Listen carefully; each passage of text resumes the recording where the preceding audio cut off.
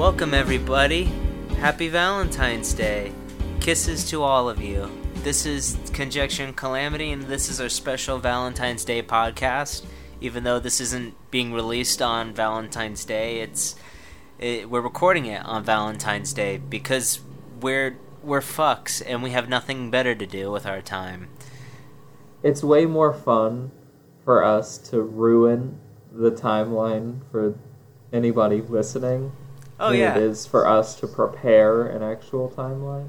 So this is going to be our Valentine's Day episode, released probably in March.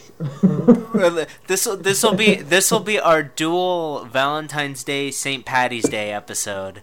Like, and the funny thing about that is, one, it's a Valentine's Day episode where we're not with any significant others right now in the current moment.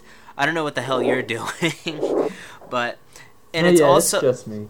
Yeah, and it's also a St. Patty's Day podcast where neither of us are drinking, which is pretty hilarious as well. So we're totally fucking with the audience on this one. The episode that we actually release, like on Valentine's Day, we'll have to get nice and sloshed for it. Oh yeah, definitely. We'll do shots of whiskey, and we'll just go ahead and we'll just go and dry. That'll be a frightening episode. Yeah, we'll be wet and dry at the same time. You know what I mean? Which is like you never know. You've never seen that before in a piece of media. We're groundbreakers here. But for the merit of today's episode, who doesn't like drinking and fucking? So Valentine's and St. Patrick's all wrapped up into one episode, released on neither. That's true. Drunk sex is pretty. I've never had drunk sex, so I mean, I don't know. Hopefully one day I get. Well, actually, maybe someday. Although I don't think I would remember it because when I go and I'm like, I want to get trimmed, I go fucking hard. And, like, I don't know if I would remember an incident like that. I probably wouldn't even fuck a woman. I'd probably fuck a dog or something, It wouldn't even, like, cohere. Vinny is the best to catch up what happened the night before with. He's like, oh my god, what happened last night? Boy, howdy, let me tell you. Yeah, it's funny. I don't think I've ever gotten blackout drunk. I've passed out drunk before, but I've never gotten blackout drunk. Like, I remember the moments before I passed out, and then when I wake up the next morning, I'm in literally the same position. So unless I got up and I did some like fucking like Step Brothers sleepwalky shit, like I don't think like I actually had like a blackout drunk experience. But I do end up forgetting a lot of stupid shit I say when I'm drunk, and that when it does come in my head and I remember it, I immediately want to die. because I remember, the people that I'm around, and I was around, and I'm like, oh god, well, they probably don't think I'm a very nice person at all. Even though I was probably laughing most of the time while I was saying those things. You're a wild card, and that's what people love about you. Yeah, the wild card! I like to cut brakes, you know what I mean? Cut a lot of brake lining. So, this is obviously a very relaxed episode. We're coming in, we are coming in dry, like very, very dry. Like, like middle-aged spinster, probably a nun. We're coming in that dry, What I kind of had in mind is that it would kind of be a part 2 of sorts for 2 different podcasts. Now, the last kind of loosey-goosey podcast we recorded, which was about music that we just dropped, towards the end of that, I brought up a question. And that question was, what's a piece of art that your opinion has changed on? Something that you were just kind of whatever with, that you ended up really loving later down the line. And we touched upon that briefly because it was it was far late in that recording, and it was far late in that night too. I think it was around like 1 a.m. that time, my time when we finished it. And we talked about specifically music, right? Because I remember bringing up Primus. We did talk specifically about music. I brought up a film and, some music as well. But it's a question that we can really, I think, really dive deep in. Because part of this podcast, the fun of it, is exploring opinions. And exploring the change in opinions and the reasons behind such an opinion. And I think that off of another episode, something else that we could go into with this particular episode is the episode, I think the last episode where we kind of came in completely dry, which we ended up talking for about an hour and a half on movies, about things that you like that everybody pretty much else hates. And I think what I want to start with, before we get into the changing of opinion, is something that I kind of want to ask you, Alex. I want to ask you the inverse of that question. And that is there something that everybody loves that you just never have gotten? It doesn't necessarily have to be something that you despise with a passion, because you've brought that up multiple times on the podcast previously. Your opinion. Yeah, do we want to get into Alanis Morissette? Yeah, do we really want to dive in? I'm sure you people are fucking tired of hearing about Alex's hate of Alanis Morissette. But other than Alanis Morissette, is there something that you kind of disliked or you just never really got that everybody else loves? The first thing that came to mind, and have we not talked about Gone Girl on the podcast yet? We mentioned it briefly. We can stretch this out into a entire Gone Girl podcast. Oh, actually, you know what I just realized? That episode that we recorded with Steve that you just that just got fucked up, that we were supposed to release. We touched on Gone Girl there, but we didn't really touch on Gone Girl anywhere else. Okay, so really quick, yes, for our audience, I don't know what it is, and I swear I'm not doing this on purpose, but we have at least 3 or 4 episodes that have just not been able to be released, either because of equipment failure or because of files going missing, or files just not being recorded. The last podcast, Steve and I literally sat down and we recorded an entire episode, and the thing just never started recording us. And that is so frustrating, because now we can't go back and check, okay, so which episodes did we talk about something? Yeah. And so, unfortunately, there might be crossover, and it's complicated. But there's been, legitimately 5 or 6 hours of content that we haven't been able to release just because that's how it goes. Yep, that's just the Greendale's the way it goes, as they say. If you guys like Community there. Going off of that, we may have already talked about this, but I absolutely love David Fincher.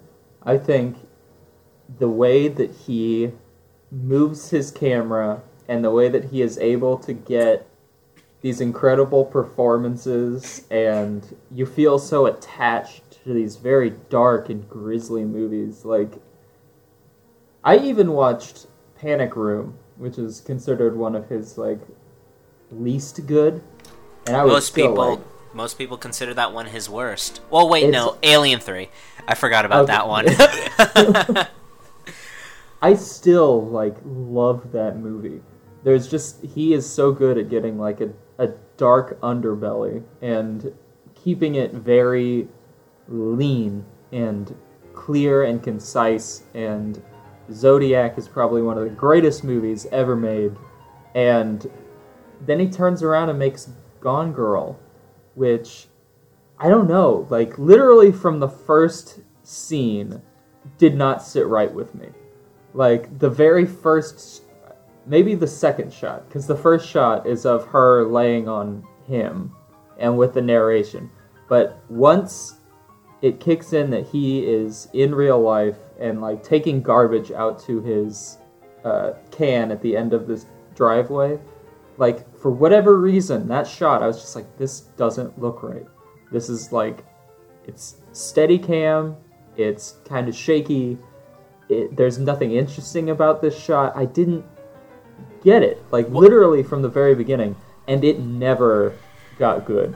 It was consistently sloppy, the story was very haphazard, and the performances, I thought, were terrible. I thought nearly every single person in that movie looked like they were trying really hard to be that person, but none of them could get into that character. And I was so incredibly shocked at my distaste for that movie. And how many people who very much like me would kiss the ground that David Fincher walks on, and they love that movie too. That's my biggest example of why? Yeah. See, I also despise Gone Girl, the film. I have a theory about it, which I think I might have brought it up to you before. As you say, David Fincher, he's so incredible at getting these really great naturalistic performances out of his actors. Like just Zodiac, like Jake Gyllenhaal, Mark Ruffalo, Robert Downey Jr., all of them are incredible in that film. They're just so wonderful and naturalistic. You believe that they are these characters when they're these huge movie stars. I think a really good example of that would be everybody involved in The Social Network. Yes. Because no doubt in my mind, Mark Zuckerberg, like, Jesse Eisenberg was playing Mark Zuckerberg. Like, he was in it. He got the best performance out of Andrew Garfield that Andrew Garfield has ever performed. Like, that was incredible. Anyways. Yeah, it's he's able to get these really great performances, and with Gone Girl, the performances, to me, they felt intentionally bad. I saw the film, and I really disliked it. And a couple years after, I was kind of in a state where I wanted to go back and revisit things that I disliked. And part of what I thought I hated about Gone Girl was the story. So I was just like, you know what, first things first, I'll go read the book, because that was a smash. And I read the book, and I actually really enjoyed it.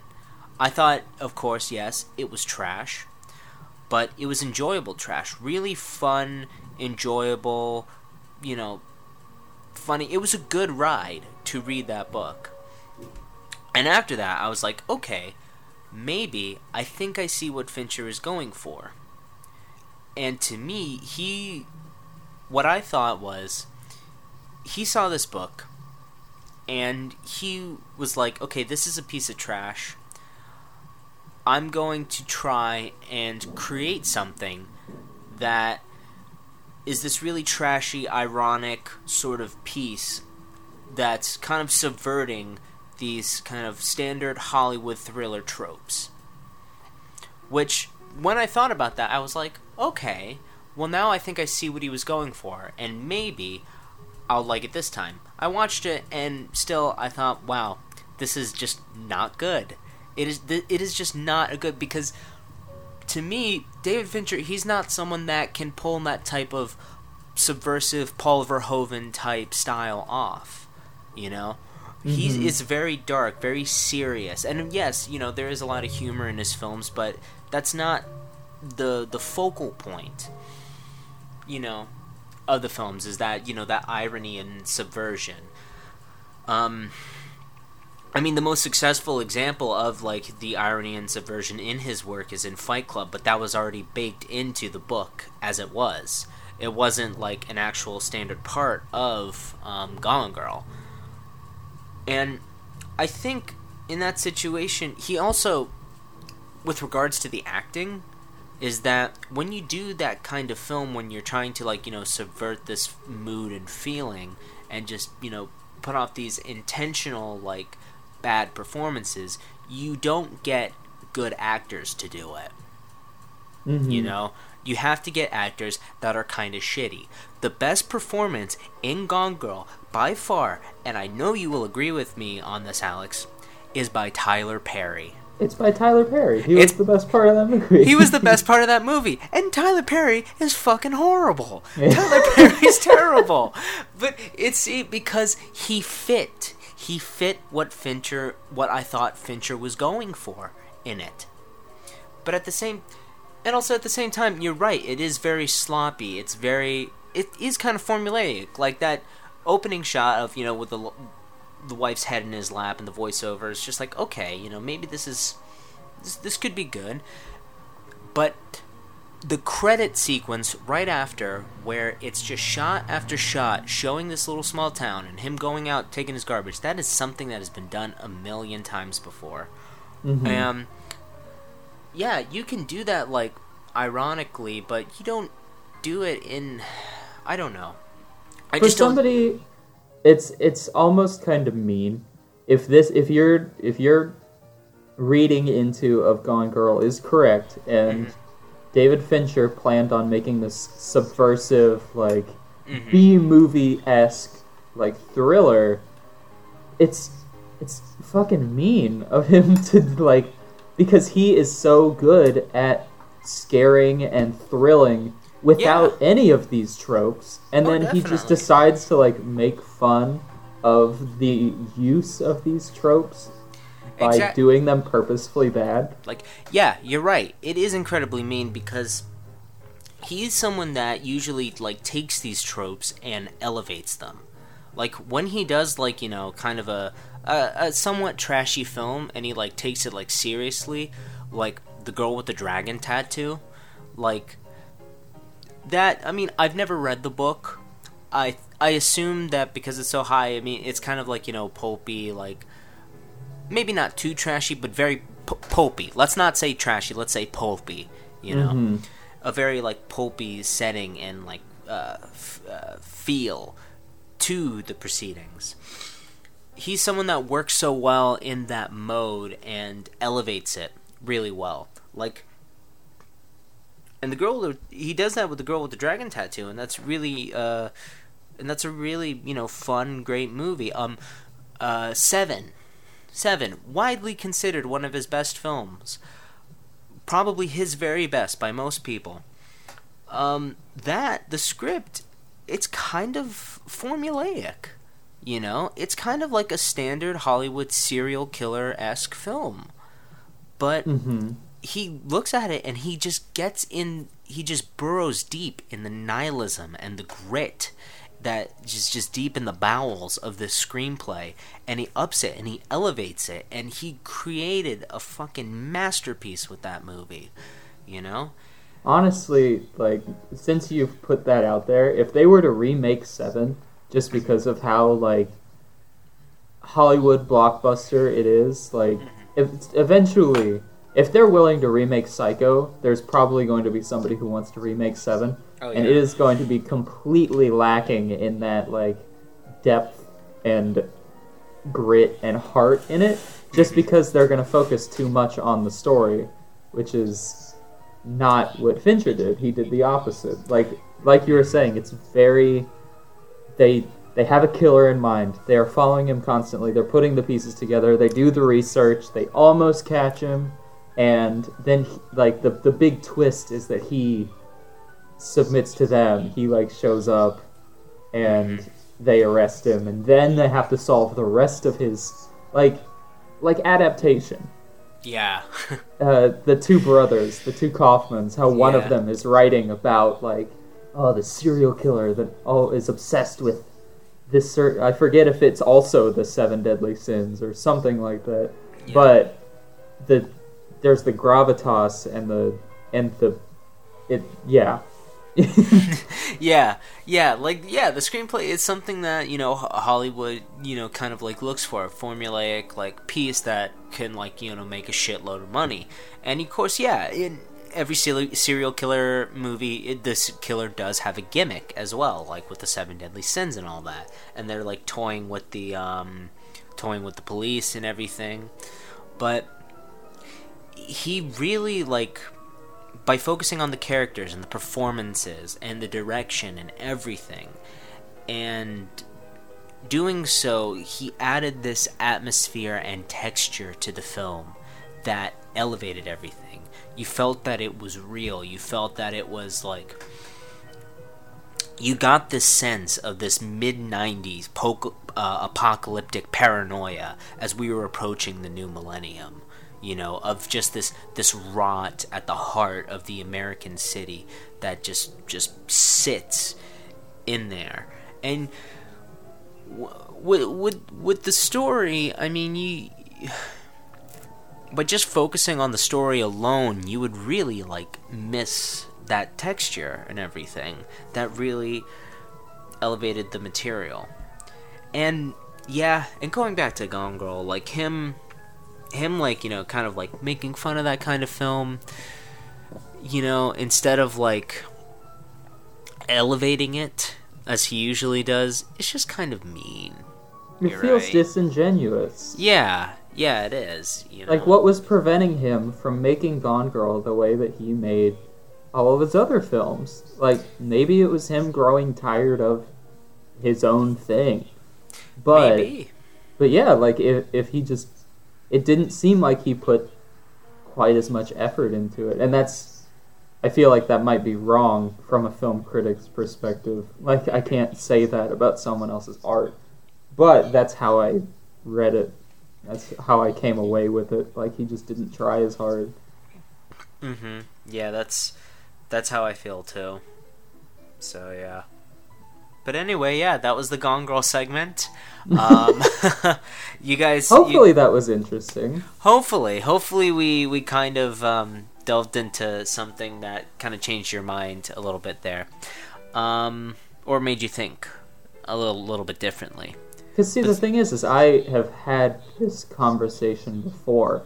I remember being on a set and talking to one of the guys there, and Gone Girl had just come out, and we were talking about the movie, and I was very much against it, and he very much loved it. Yeah. And I was like, how do you feel about it, like, purposefully feeling empty? Like, the shots weren't as meticulous, and... like the steady cam and the shakiness, like there wasn't as much like this, because like, have you ever, I'm sure you have, Vinny, but have you ever watched like a video essay on how Fincher uses his camera to manipulate the way that you watch the scene? Like, yeah. How, oh yeah. Like the reason why he does like 60 takes of each shot is because like even people sitting at a table, the way that he moves the camera has to like perfectly match the way that the camera is pointing at the person. Like, so if the person leans back in sort of like a shock, they're like, this is the final piece of the puzzle, like it's dawning on them, the camera matches their lean back with the push in, and it's like even more dramatic and even more like attentive, like you're figuring it out along with them. And I never got that with Gone Girl. No. I don't I mean, I should rewatch the movie. I think the last time that I did rewatch it, I've seen it twice now. The first time, hated it. Second time, I think I started it part of the way into it already. So I wasn't like, I didn't have that bad taste in my mouth from the very beginning. And I sort of sat back and I was like, okay, I mean, I'm understanding an appeal for it, but it's still just not good. Yeah. But still, like, maybe I was just so angry at it that I wasn't paying attention to that sort of thing. Right. Yeah. I mean, yeah, that's the kind of thing. I mean, maybe that's part of the going back to the disingenuousness of it. Maybe that's part of the reason why you were so angry, because in a way it was kind of like Fincher was making fun of you. You know, like making fun of, like, if that was his intention, like, I don't know what his intention was going into it. I don't claim to know anybody's intention when they go in to make a piece of art. But let's just say his intention was subverting this certain type of film. Yeah, and in him doing so, it was kind of making fun of a viewer like you, who, you know, loves his films because they elevate these kind of, like, trashy things, you know? Mm-hmm. And, yeah. Yeah, everything should be about me, and it's not fair. It's not fair. I don't like it. I lost, sir. Good day. Did you have something in mind for a film or some like media that you don't understand everybody's attraction to it? No, I really didn't have anything in mind. Yeah, I guess I don't. I guess I was just kind of, yeah. Okay, Gone Girl's my answer too. Yeah. I did want to bring something up though. Like I felt like it related to the initial questions. I forget the exact verbiage that you used. You can rewind the episode if you wish. But if you already know the answers to your questions, then why ask? Pig fuck. I was actually having a really lengthy conversation with a buddy of ours who came to visit recently, and we were talking about how we all went to college together and how I didn't end up getting into the film school at the school that we went to. And I remember at the time being very upset about that, being like, what didn't I do? I feel like I did everything that I could. I remember, like, part of the application process was to write a very short script. And I remember getting really into what I was writing, and there was some bullshit with the year that I was expected to be in. I talked about it on Gage's podcast, actually, like, way back when. But anyways, check out Almost Adults for that episode. Yeah, Almost Adults is a great podcast. Everybody should listen to that. If you haven't, if you somehow found us first, like, definitely go back. Don't listen to it. Just stay listening to us. Just stay listening to us. Okay, but don't be tainted by something better. I was talking to his friend about this and how, like, realizing very dramatically how my taste has changed very much since then. Like, we all say that we grow as people and stuff like that, but I honestly think, like, when I was first applying to the film school, I wasn't ready for film school, because I get the feeling that the movies that I would have made back then, if I had all of the equipment and the team around me to, like, make what I wanted, if I had done that at 18, I would have been very disappointed in what I would have made. I feel like I would have come away with it thinking, like, well, that was a waste of everybody's time. Because the example that I used, and this goes into the initial question, is that at that point in my life, Shaun of the Dead was my absolute diehard favorite movie. Mm-hmm. And I thought that it was incredible. It was funny, it was punchy, it used editing in a way that I'd never seen before. I think Edgar Wright is a genius, and I still think, like, looking back now, like, Shaun of the Dead is still a great movie. But this was before, like... Yeah. Before, like, I hadn't watched a French film. I hadn't seen, like, I'd seen The Shining, I think, but Kubrick was still very new as a concept for me. And then now, like, with Denis Villeneuve, like, absolutely changing, like, everything that I feel about movies, like, if I had just gone into it thinking, I want to make something fun, I want to make something punchy, I want to make something eye-catching, that actually is another example. I loved Cabin in the Woods the first time I saw it. Mm-hmm. And Cabin in the Woods would have probably been the type of movie that I would have wanted to make. Mm-hmm. And then I watched it a second time. It took 2 times.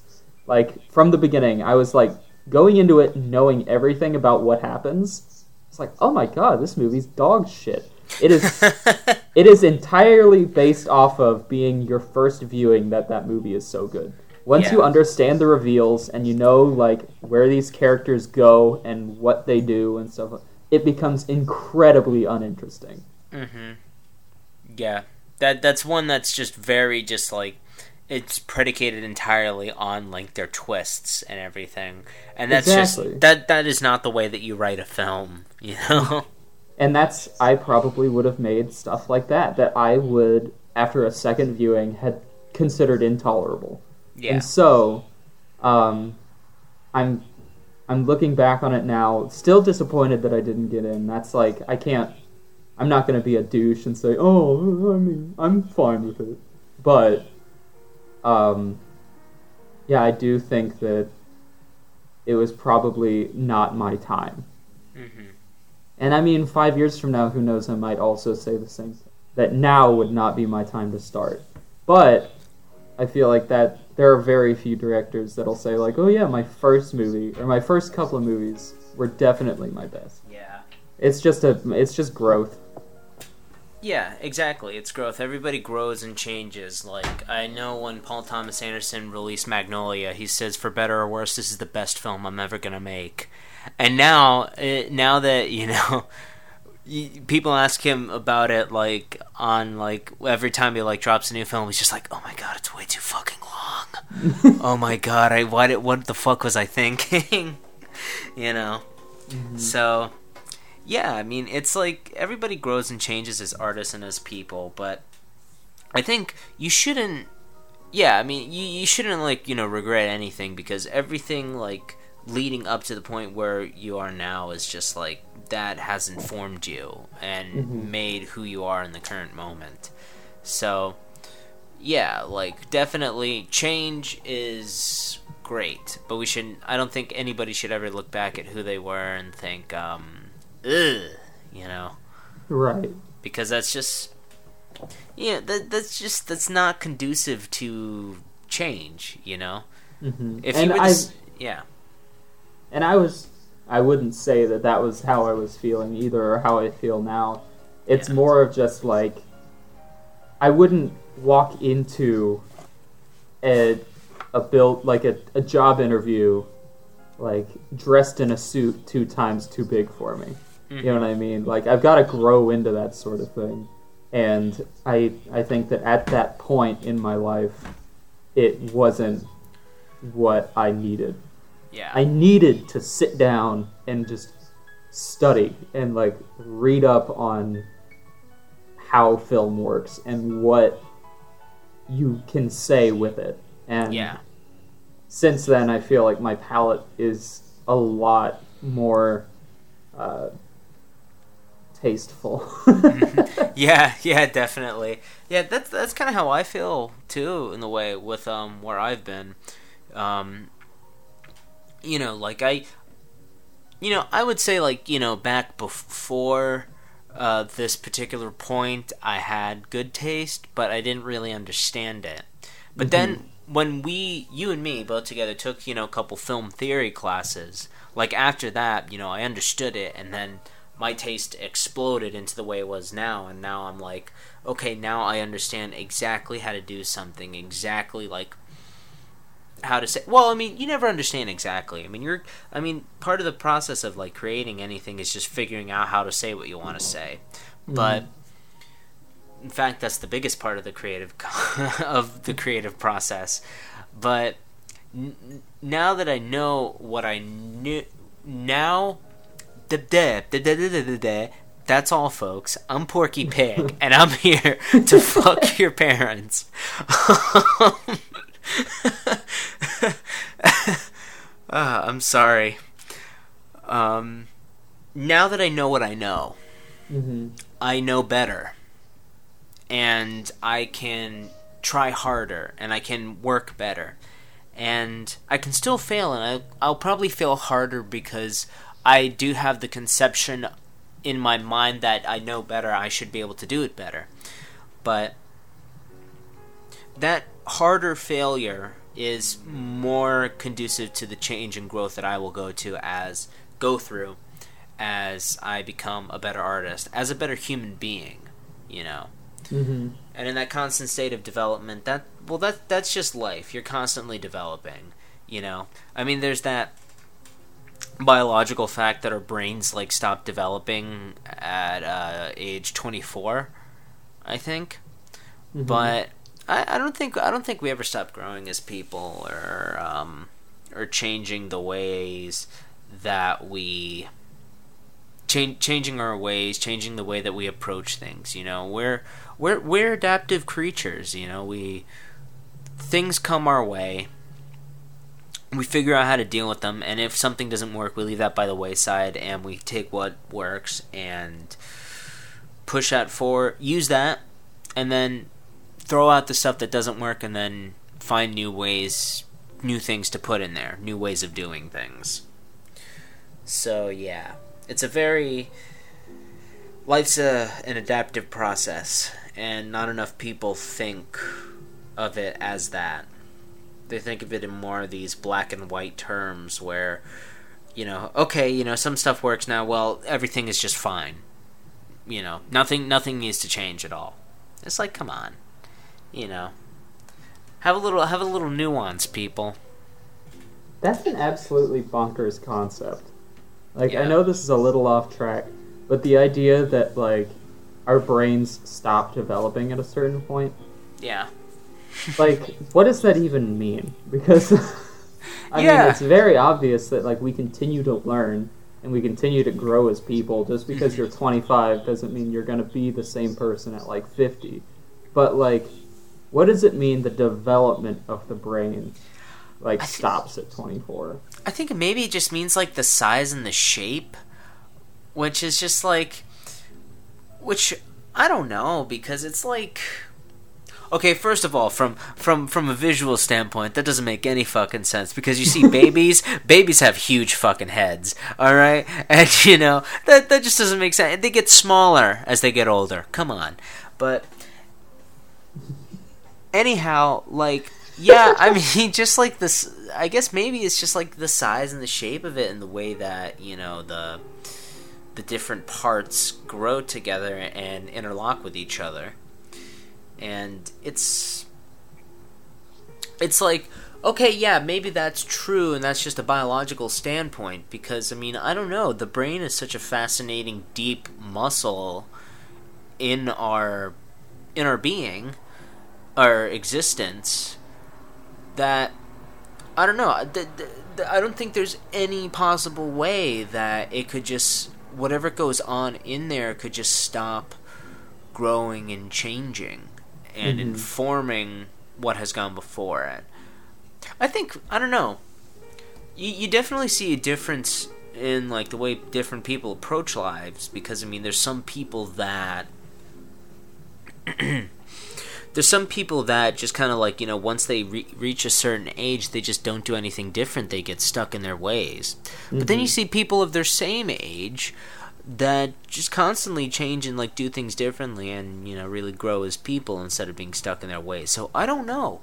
The only thing that I could think of would have to be, like, the cognition of things, like at the age of 24. The cognition.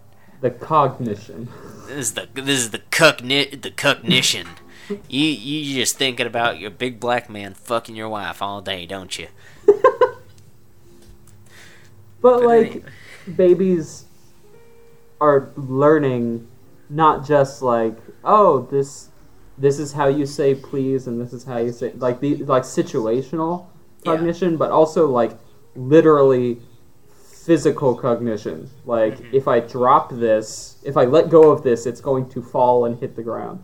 Like, babies have to learn that shit. Maybe at, like, the age of 24, that's when we start, like, okay, you've learned the basics of humanity, or not just humanity, but concepts of living, I guess. At 24, you really should be a functional human being by the time that you reach 24. You know, if you can't, like, figure shit out, like, on your own after that, you're just fucked for the rest of your life. Mm-hmm. Man, I'll be 24 in 7 months. I got to get my shit together. Yeah, it's But But yeah, no, that would make a lot of sense. Because I know that they say, like, your senses start to wear away as you go older, like... Yeah. You start to lose your hearing, your eyesight starts... quickly and stuff like that. Your eyesight starts to go, you start seeing things a little more blurry and all that.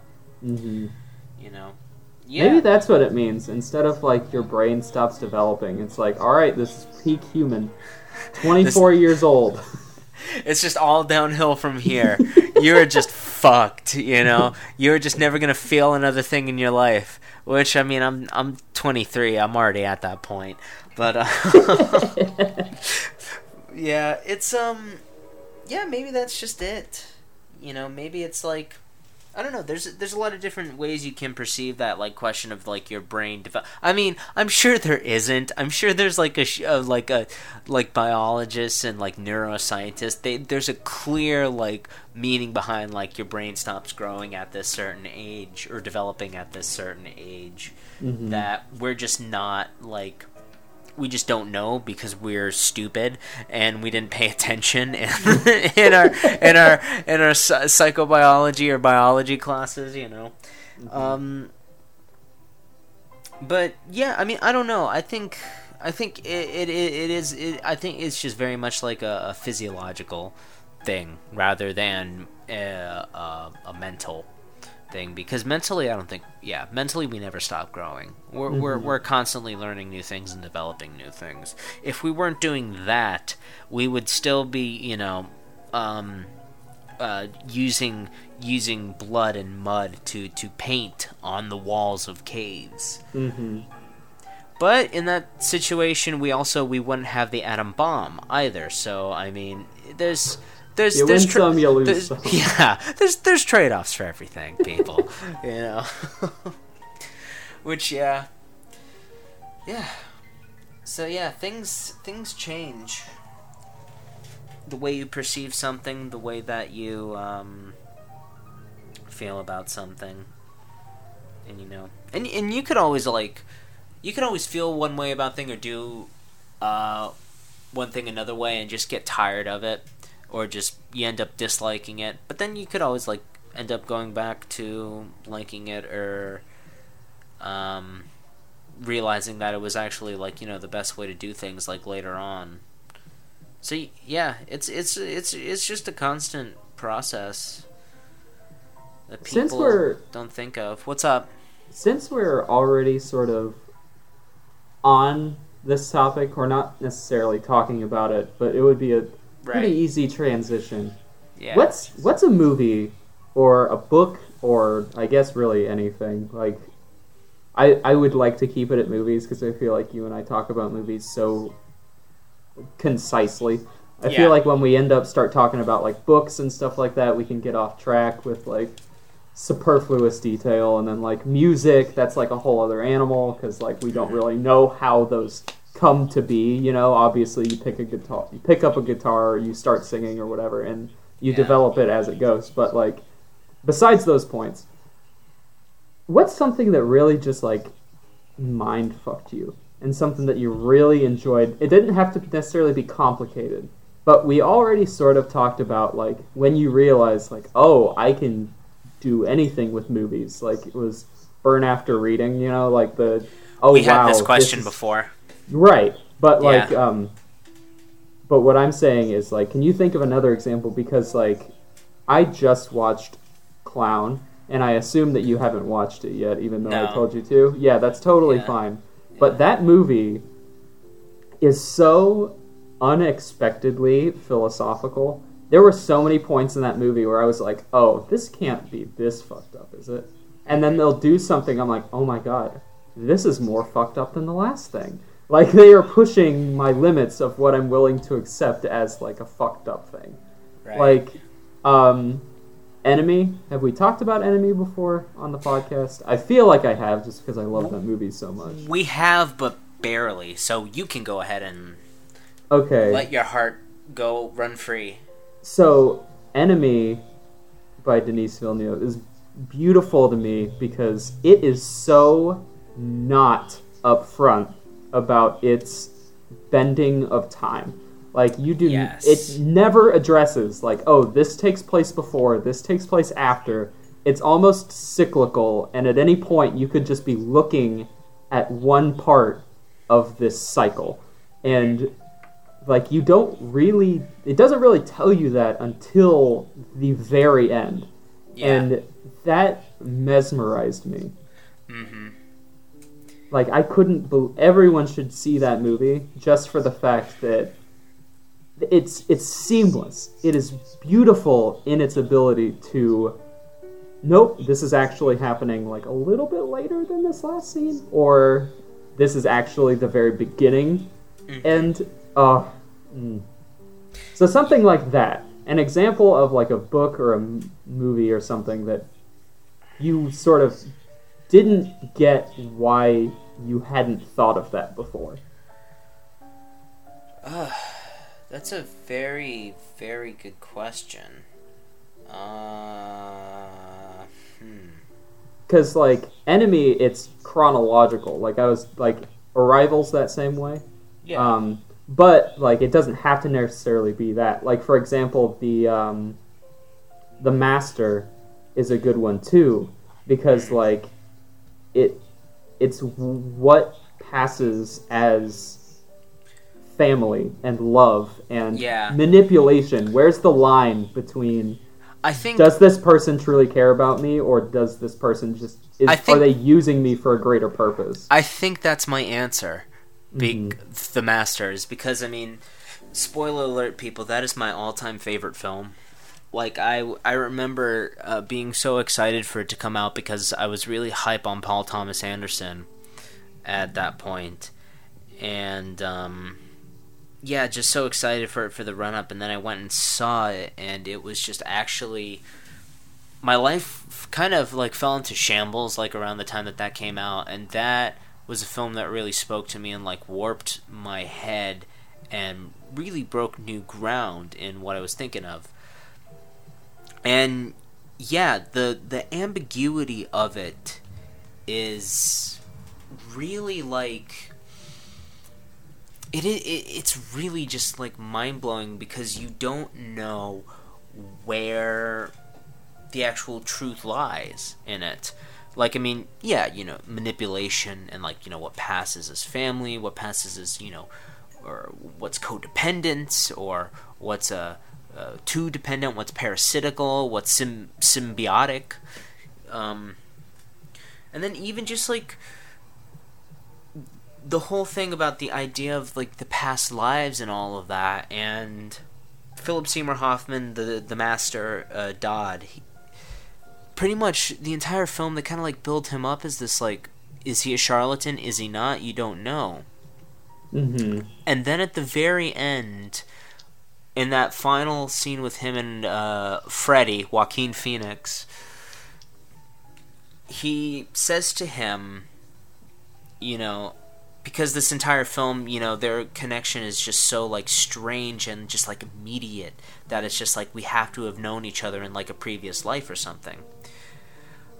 And he says to him, like, what he found out, like, how they knew each other in a previous life. Mm-hmm. But you don't know if he's telling the truth. Does the emotion seem like it is? Yes, it is, but you don't know, because you don't really know what this guy is thinking. You don't really know if he's, like, trying to manipulate him, or if he's just really just expressing his love and care for this person. You know, and it's a really...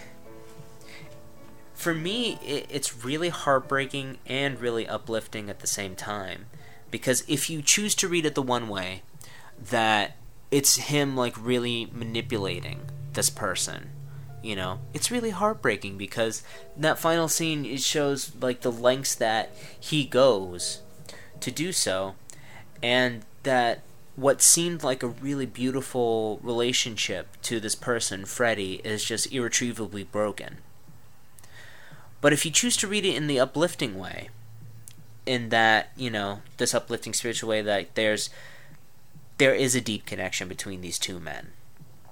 And it's not just a connection of they care about each other. It's outside of their current existence. They're tied together through space and time. Yeah, that line that when Freddy's in the theater and he's falling asleep and there's the Casper, the friendly ghost thing, like in the background, and he has that dream where Dodd calls him from England telling him to come. He says, and Freddy asks him, like, how did you find me? And Dodd just says, we're tied together. That line just really just, like, sticks with me because, I mean, the connection is so... It just seems so immediate with these two people. You know, that this connection, it just seems to transcend time and space. Mm-hmm. And if you choose to read it as uplifting, it's still heartbreaking because it's like, you know, in their current states, they cannot be together even though they really want to be together. Mm-hmm. But still, it's uplifting because, you know, it's like, in a way, it just confirms the deepness of that connection and that, you know, it's like, for this one character, Freddy, it seems possible to him because this is a character that is just so, like, outside, like, the given norms of society. And yeah, to see with this character, with his connection to this figure, Dodd, it shows that, and, you know, it really even shows it in the final scene, too, when he's, like, you know, when he's fucking that chick, dude, you know, it just shows that, you know, his time with Dodd proved to him that he could connect with another human being, that it is possible for him. He's not beyond repair. He can do it. Mm-hmm. You know? I mean, and he's still, you know, he's still exactly the same person. He's still, you know, as much of a drunk, as much of a pussy hound as he was at the start of the film. And PTA really shows that with the final shot of, you know, him laying down next to the Sand Woman. Mm-hmm. That probably just sounds like so weird to anybody who hasn't seen the film. but if you're listening to this podcast and you haven't seen the film, so Gage, not Jake, go watch it. I don't know if you'll like it, but it's a very great, interesting watch, and it's a very rich film because of those ambiguities. Like, I feel like I get more out of it each time. Like, I've seen that film so many times. I saw it so many times the year it came out. I must have saw it like 5 or 6 times. Mm-hmm. Like, that year that it came out. Like, twice in the theater, and then once at, like, the SLC, and then once it, like, came out on DVD. I bought it on DVD, but before that, I downloaded it so I could watch it again. Like, that's how obsessed I was with it. But it's just, like, it's a film that's just so rich, and it just speaks to my soul, what the concepts it's exploring, you know? Mm-hmm. And, yeah, and of course it's just gorgeous, and the acting is phenomenal. Philip Seymour Hoffman, my all-time favorite actor, fucking rest in peace, you beautiful human being that left us way too soon. And just, man, I think, and this like sort of wraps into what we were already talking about with the previous conversation. Mm-hmm. Like the 10-year or however many year gap that there was between Magnolia and The Master. Mm-hmm. Like, it's almost the same concept. Like, the idea of, like, what is interfering with our everyday life. Like, the entire beginning of Magnolia, I fucking love it. Like, not even, like, the start of it, the introduction of the characters, but they're like, this literally insane thing happened. The statistics of this man falling out of a window and then being shot by someone who didn't load the gun, but someone else loaded it, and then the guy died before he hit the ground. Like, the chances of that are so incredibly small. The idea of, like, Lancaster Dodd and Freddy Quell knowing each other in another existence is unmistakably impossible. Like, right. It's improbable. You can't comprehend that as, like, an actual fact. But it's questioning, like, is this the most incredible happenstance accident, or is this literally, like, some divine intervention? Like, is something outside of the world controlling what we do in the world? And that's what Lancaster Dodd is preaching, that there is lives there are lives outside of the life we're currently living, and he did know Freddie Quell before, and it's so much more mature of a take on what he was already trying to say in another movie, and his taste changed. He's become more refined. He's more subtle with what he does, and The Master is a perfect encapsulation of how, as a filmmaker, even Paul Thomas Anderson was not the man that he was so ever many years ago. Right. I love that. I think you actually touched on something interesting that we were kind of touching on early on, is that he's still exploring the same things, so these same things still concern him. He just does it a different way. Mm-hmm. You know? And it's like people change, but we don't. You know? I think at the core of our being, we still pretty much remain the same throughout life. It's just like, you know, the outer shell, what we like put out onto the world changes, and the way that we do things, and the way that we approach things, the way that we express ourselves, those change, but who we are at the core, it doesn't. You know? There's this, go ahead. No, you go ahead. Okay, this is kind of cheesy, just because, like, it's completely separate and almost sort of silly. But, right. There's this band, OK Go, that I really love. You've seen their music videos, but, like, yes. Their music is actually really good, too. And one of their songs, they have the lyric, "Nothing ever doesn't change, but nothing changes much." And that's always stuck out to me, and that's sort of in tandem with what you're saying. Like, nothing ever doesn't change. Nothing is set in stone. Nothing is completely figured out from the beginning. But nothing changes much. We're still, like... It's hard to break the person that we already are. Yeah. Yeah, and part of life is just, like, figuring out, I think, how to live with that person that we already are by just changing our habits, you know? Mm-hmm. And that's, in a way, that's kind of like, you know, the way what The Master is about, too, because, I mean, like I said, you know, Freddie Quell is just this weird, broken human being at the start, but, like, towards the end, he kind of figures out how... He doesn't change as a person, but he figures out how to exist in this world. And yeah, it's just like, yeah, nothing ever doesn't change, but it doesn't change much. Is that the... Yeah, nothing ever doesn't change, but nothing changes much. Yeah, that's the... Yeah, I feel that. I really feel that. You know, just this... Yeah, because, I mean, I don't know, like, I feel like I have changed a lot, but I've reconnected with a friend recently, and you know, she was just like, you're pretty much, you're like the exact same person.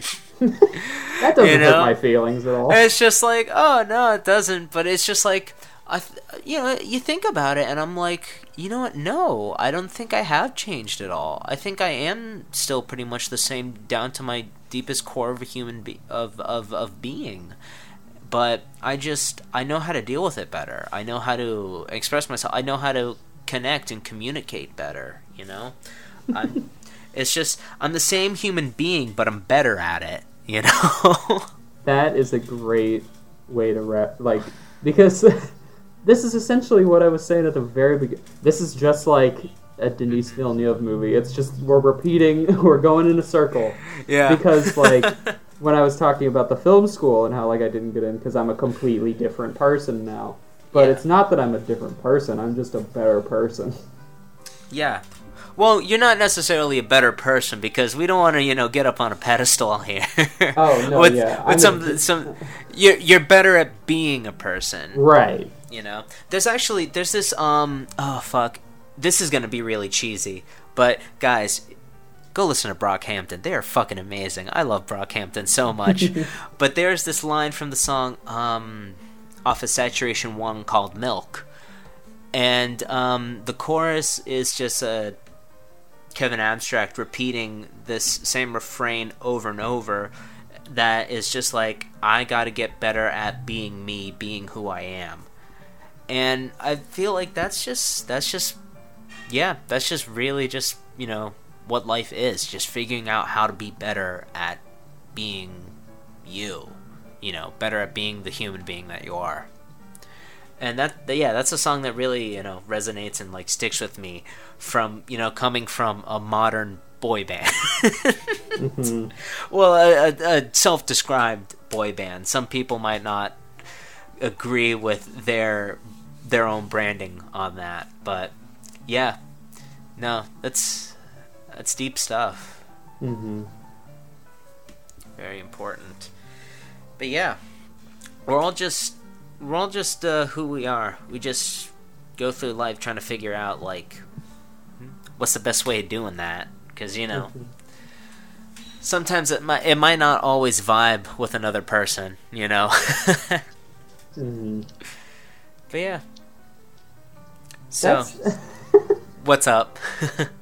Just the we don't have to go into it because this can be long and unintelligible and boring.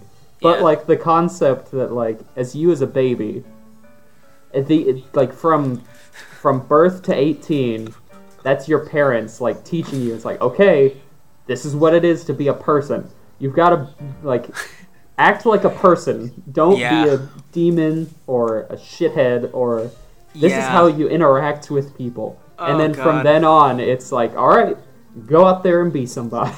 Yeah. Literally, go out there and be somebody. Mm-hmm. Yeah, literally go out there and be a person. The person that we taught you to be. Mm-hmm. Yeah, and then I feel like, I feel like a lot of our 20s is us just, like, kind of, like, trying to break that and figure out, like, okay, well, this really doesn't work, so I have to figure out the best way. Yeah, oh my god, yeah, we really don't have to go into that, because I'm just gonna start getting into really territory, because this is shit I think about, like, all the fucking time, like, in my fucking... in my daily brain, and we could be here for hours and hours talking about it. Mm-hmm. But I know you got to get going soon because you have to go do something. Mm-hmm. So, do you think we should wrap this up, or do you think we should just go on a little bit longer before you have to go? Like, maybe just drop one in small question, or do you think this is a good point to end it? We could probably squeeze in one more thing.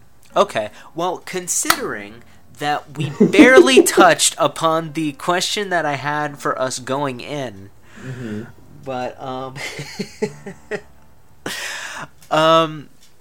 what is... We'll just do the inverse of the last episode. Mm-hmm. What's something that you loved, but now you just really don't understand why you loved it or even hate it now? Ooh. Like me personally, with my taste? You personally, with your taste, this is a question centered entirely around you. You are the egotistical baby boomer fuck that has ruined our future forever. But yeah, go ahead and go give us your honest, most personal answer. I feel like it's got to relate to something that you just naturally grow out of. Uh-huh. Like, I think it's weird to say that you, like, loved a movie or loved it doesn't even have to be media. Like, just loved something so much. Like, as fucking silly as, like, Vienna sausages. Like, as a kid, like, I used to eat the shit out of those, but now I won't touch them, But, like, to keep it in the well, it's because you've learned that they are basically dog food, You've learned that it's just like, oh, wow, this is not supposed to be edible. Okay. But anyway, go ahead. To keep it in the idea of, like, media and stuff like that, I guess, I mean, there's still a place in my heart for it, but, like, the music of the 2000s.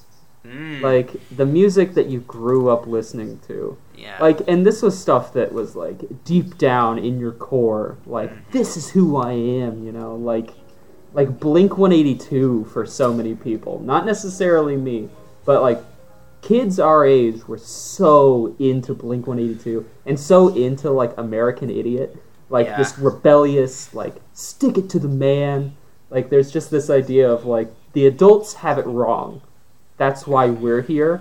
Like, that sort of shit. like we eat that shit up. But like, it's for me specifically, I'd probably say like alternative college rock, like Matchbox 20 and the Goo Goo Dolls and shit like that. It's still good. I still like listening to it occasionally, but the concept of these being like integral bands for me as like a middle schooler, like listening to fucking Rob Thomas croon about how his like wife has a disease, like I was so into that as a kid, like the pain of another human being.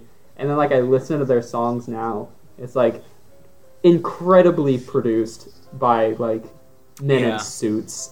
And like I still believe Rob Thomas wrote a lot of his music, but there are people that I totally see as like there's a commercial element to it. Exactly. The commercialization. And it's weird as a kid because like again, from birth, that's just something that's in it. That's just a part of life. You're constantly watching commercials, always seeing like billboards and stuff like that. And when it's not so obviously apparent, when they aren't feeding it to you, spoon-feeding it to you, like, watch this commercial and tell us what you think of our product. Like, that's what that music is.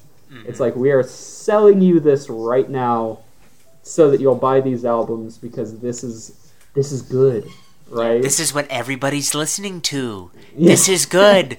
Be one of us. Conform. One of us. Gobble, gobble. We're all fucking turkeys. Lead us to the fucking slaughter. So anyways, like there's that song by the Goo Goo Dolls, Name, that it came on the radio at my work one time. And I was like, oh, I really like this song. And the dude that I was working with was like, you gotta change it. Like every time I listen to this song, I think of my first crush in middle school. And I personally can't listen to this song because it makes me sad. And it's like, this song? This song makes you feel feelings? Yeah, it's just like, really? This, you feel something over this? Mm-hmm. Well, I feel like in that situation, well, I don't know, because, I mean, that, again, that's it's tied to a memory. Like, that's fair, but, like... Yeah, that's tied to how you were going about things, like, you know, back then, you know? I'm trying to think of another, like, good example, because we were just listening to, like, old music, like flipping through YouTube, like pulling up music videos of like music. It was just like we were having a party and we were like, all right, what do we listen to next? And like, oh my god, some of the songs that we listened to as kids. Oh my god, yeah. Dude, I used to like legitimately think Linkin Park was a good band. You know, exactly. I mean, no disrespect to Chester Bennington. I mean, that guy, he had his demons that he expressed through his music, but the quality of the expression wasn't always the best. Mm-hmm. You know, I mean, and there's actually like there's a lot. Oh God, yeah. God, yeah, that's a lot. I mean, there's some that you can, like, listen to kind of nostalgically. You can recognize, okay, well, this isn't, you know, necessarily good, but it's, like, nostalgic for me, you know, because, you know, it's not necessarily good, but it's not necessarily bad. But if you enjoyed something that you recognize now as pretty terrible, you kind of look back on it with, like, just complete laughter and cringing, you know. So, yeah, I mean, yeah, some of the stuff we were into, like, music, like, back in the day was just, oh, God. like I said, Linkin Park, I mean, you know.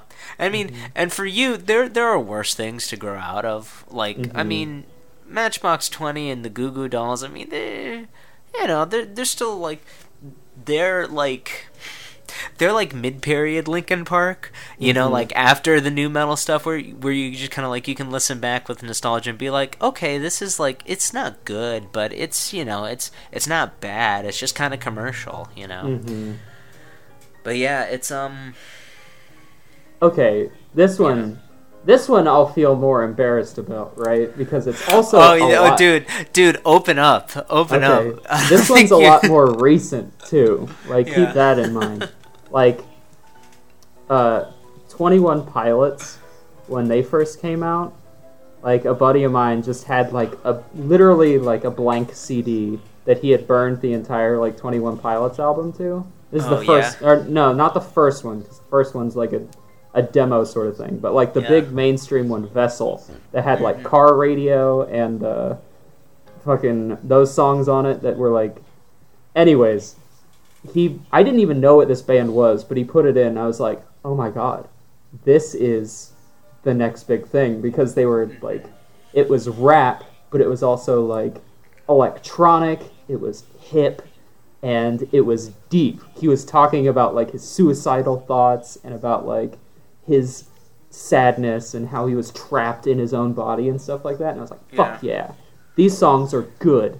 And like then like their second album came out, and I guess like the difference from that point to this point, like that was only like 2.5, 3 years maybe. Yeah. I don't remember the actual years that they came out, but like it was a very short time when the next one came out, and this is the one that's really popular still, like with fucking Stressed Out and oh my god, like I'm like this is dog shit. This doesn't even sound good. And I've had conversations with people who are still really into 21 Pilots, like mainly my sisters. They love 21 Pilots still. And I think that that's where the problem lies, is that they're all like significantly younger than me. And this music like was speaking to them at this point. And I really hope that when they like grow up, just a couple years from now, they can look back and be like, whoa, that was silly of me to like this kind of music. But yeah, I can still go back to the first 21 Pilots album and like boop along to it. Okay. But I am very aware that it is so blatantly like, ugh. Yeah, you know, it's so funny because once you brought that up, I was like, oh, I remember he liked 21 Pilots. Like so many of those bands, like they all fucking blur together for me. It's like, okay, so which is the one Alex actually unironically likes? Is it Imagine Dragons? Is it AWOL Nation? Is it 21 Pilots? Which is the one? It's AWOL Nation. I know for a fact it's AWOL Nation because they're actually pretty good alternative rock. They actually just released a new album you should listen to also. But anyway, okay, I'll totally do it. So yeah, but yeah, that's kind of the. Yeah, that's kind of the thing.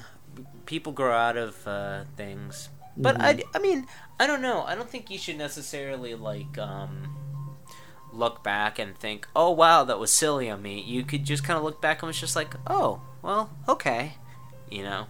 It's. I'm not disgusted with my younger self. I'm more like laughably, reminiscing.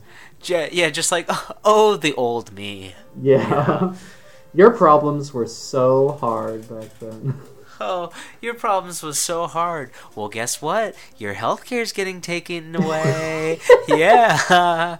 You won't be able... song about that, 21 Pilots. Exactly, 21 Pilots. You make all this money. You can afford cancer care. Why don't you fucking write a song about fucking Joe the plumber out in the fucking trailer town in Missouri and about how he's slowly rotting because he smoked a pack of cigarettes a day for 25 years.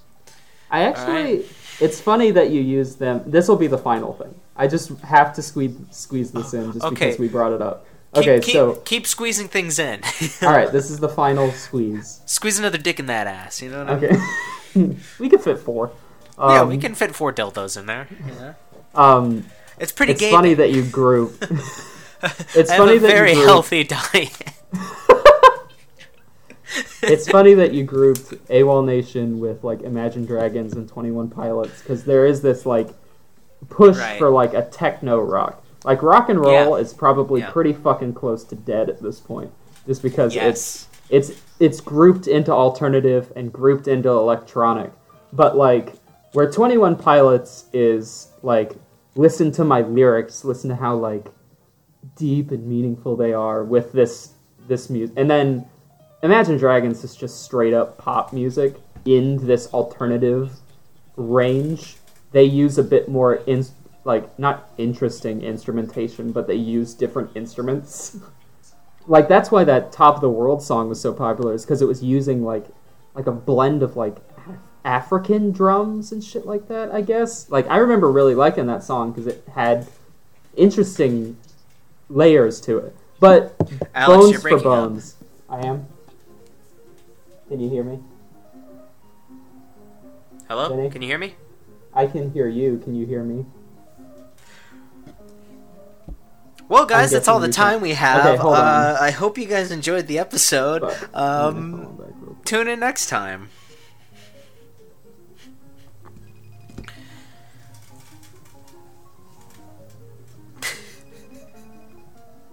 Fuck a doodle do. I don't think this is gonna go through. Oh wait, there. Hey. Okay, there you are. Yeah. Have you stopped recording? No, I haven't. Okay.